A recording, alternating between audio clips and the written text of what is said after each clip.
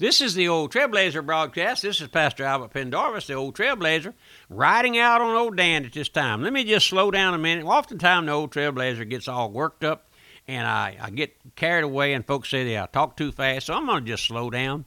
And the old Trailblazer wants you to hear, especially when I bringing you God's message as I am today. We're looking there today at a study on blood redemption in the Old Testament.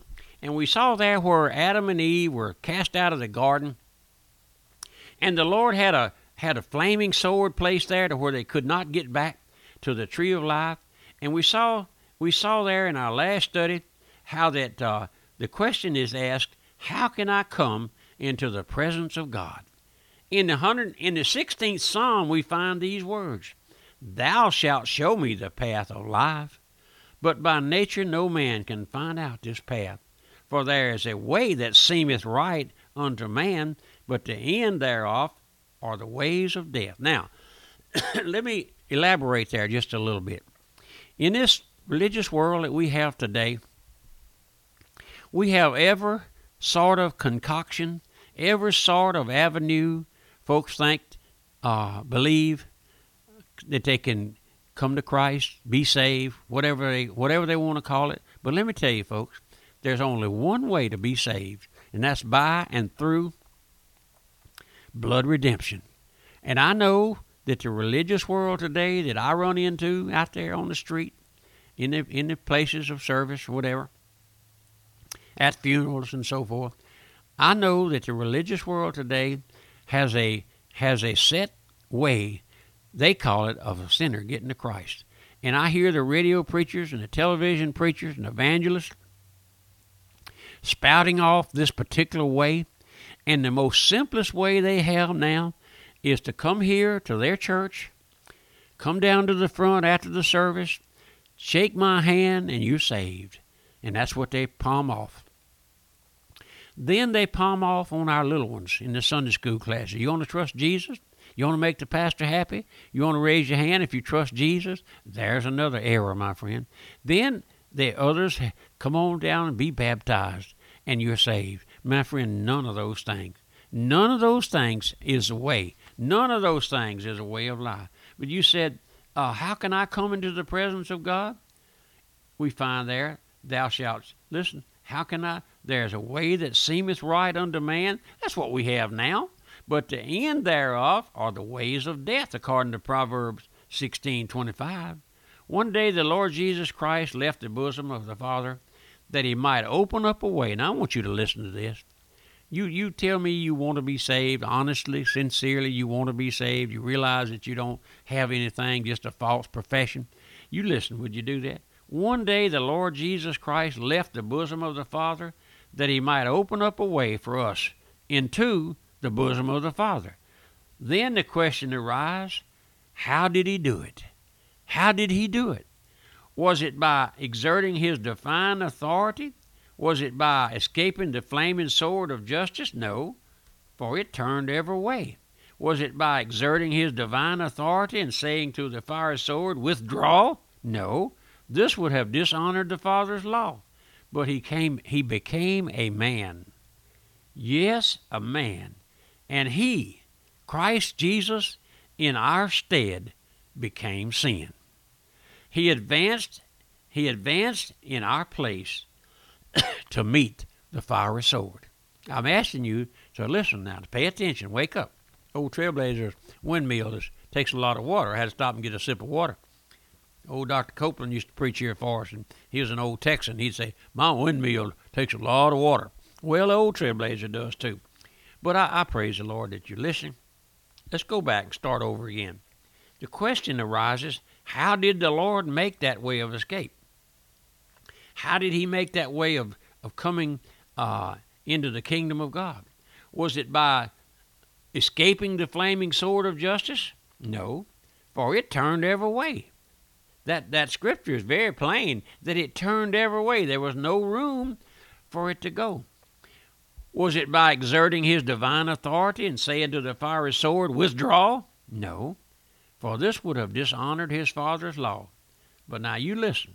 He became a man. Yea, and he, Christ Jesus, the Son of God, in our stead, in our place, as our substitute, became sin. He advanced in our place to meet that fiery sword, and as he met it, he fell beneath its piercing blade. Therefore, since the glittering blade is bathed in blood from the side of the Redeemer, guilty sinners, whoever you may be, whatever you may be, you may enter over his bleeding body and find access to the paradise of God, to eat of the tree of life and to live forever. Now, isn't that glorious? Would you like me to just quote that again? The Lord Jesus Christ became sin. He advanced in our place to meet that fiery sword which turned every way. As he met it, he fell beneath its piercing blade. Therefore, since the glittering blade is bathed in blood from the side of our Redeemer, guilty sinners, you and I, whoever you may be, whatever you may be the lowest harlot on the street, you may be a drunkard in the gutter, you may be whatever, a fornicator, whatever you may be. Let me tell you, you may enter in over his bleeding body and find access to the paradise of God, to eat of the tree of life and live forever. Now, my friend, isn't that a glorious statement? The flaming sword turning every way, therefore, there between the cherubims and overshadowing the altar was a symbol of the presence of God, and the only way man could approach God was with a bloody sacrifice or a substitute. We speak often here at the Old Trailblazer broadcast about the sacrifice. Do you have a sacrifice, my friend? Have you ever seen yourself in need of a sacrifice? Someone, you say, what is a sacrifice? Someone to take my place. Yes, sir. My friends, Adam and Eve and their children knew the gospel. They knew that the only way they could come into the presence of God was to bring a sacrifice. And some of you have not learned that yet. You have not seen, you have struggled, you have wiggled and waggled and done everything in your power to get to Christ without coming by the way of repentance through the sacrificial blood of Christ. Now listen, the average preacher doesn't know it. The average professor doesn't know it. Now, with that truth in mind, I want us to go there and watch these two brothers making ready to come to worship, Cain and Abel. Our next thought we face is, the Bible says, in the process of time, which means at an appointed time. We don't know how long it was. No one does. It's not important. But at a certain time, a certain day, an appointed time, according to God's own calendar, no doubt it may have been the Sabbath day, I believe it was, or the last day of the week. They refrained from their toils and labors and turned their thoughts and steps toward the place of worship where the presence of the Lord was. We see Cain, the elder of the two. He went into the fields, plucked of the finest of the grain, the most beautiful of the flowers, and with his thank offering in his arms, he walked proudly down the road towards the place of worship. Now, I hope you get that picture. We're going to go slow. We're going to really go slowly there. That Cain went out into his field. He was a tiller of the ground. He was a farmer. He probably had the most beautiful garden, vegetables, whatever you want to call it, that man can imagine, because there was nothing to hinder, my friend. But when he reached the altar there, he dressed that altar with his thank offering. When he finished, it was beautiful to look upon. As he stood there admiring the beautiful offering, no fire came down to devour it. He got angry. He stood there with his countenance fallen, in rebellion against God, throwing the blame back on God. Did you ever hear a sinner say, well, I don't see why God doesn't save me? I've heard that umpteen dozen times. I've come to him, and he hadn't saved me. I just don't see why God hadn't saved me. Well, listen, my friend, I'll tell you why. God doesn't have to save you. And you're going to come clean and come clear before God saves you. God never admits a sinner into his presence until all rebellion is broken. You know what rebellion is, my friend? Taking issue with God. Your will is crossways to God. Let me spell that word for you. Rebellion. Rebellion. Some of you will not admit that you're in rebellion against God and against His Word and against His authority. You puffed up your chest and pooched out your chest, and you think you're somebody come. Now, why didn't Jehovah God accept Cain's offering? Oh, my friend, just to look upon, by nature he was just as good as Abel. By nature he was a nice young man. There was no difference between the two brothers. By nature, what was the difference? What is the difference, my friend? The difference was in their offering. Their offering. Cain's offering had no blood. That's what we're speaking about in our study now. The blood. Oh, blood redemption. And without the shedding of blood, there is no redemption. Now, you may not want to talk about that. You may not want to hear about it. You may not understand it. But the Lord Jesus Christ came to save sinners, and His method of doing that was to shed His precious blood there on Calvary's cross by the cruel hands of men.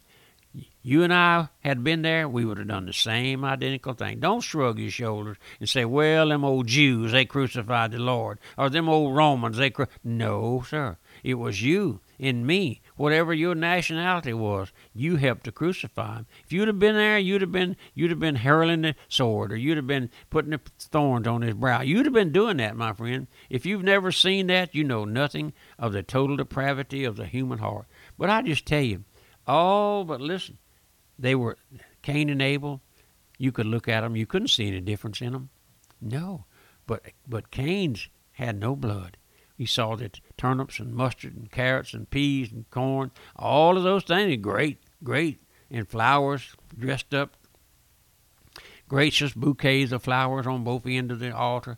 But there was no blood there, my friend. Only by the shedding of blood. And you might not want to hear this, you may not want to understand it, but it's by the shedding of blood, my friend. Are you under the blood? Can the old Trailblazer just be honest with you as we're going off the air? Are you under the blood? Have you ever seen yourself guilty and needing of a cleansing, my friend? You need to be cleansed. Have you ever seen that? Only the blood. The blood goes deeper than the stain, my friend. We sing that song. I told you I'm going to get it out of the archives and play it for you one day by Dr. Lester Roloff. The blood goes deeper than the stain. And it's only by blood that you'll ever be saved. The old Trailblazer going to be true to your soul, my friend. That's all I know how to do. Bring you these simple studies that Christ died for sinners, and that every man must be come to Christ as a poor old lost sinner crying for mercy. Have you ever asked the Lord for mercy? The Lord will save you if you'll ask Him for mercy.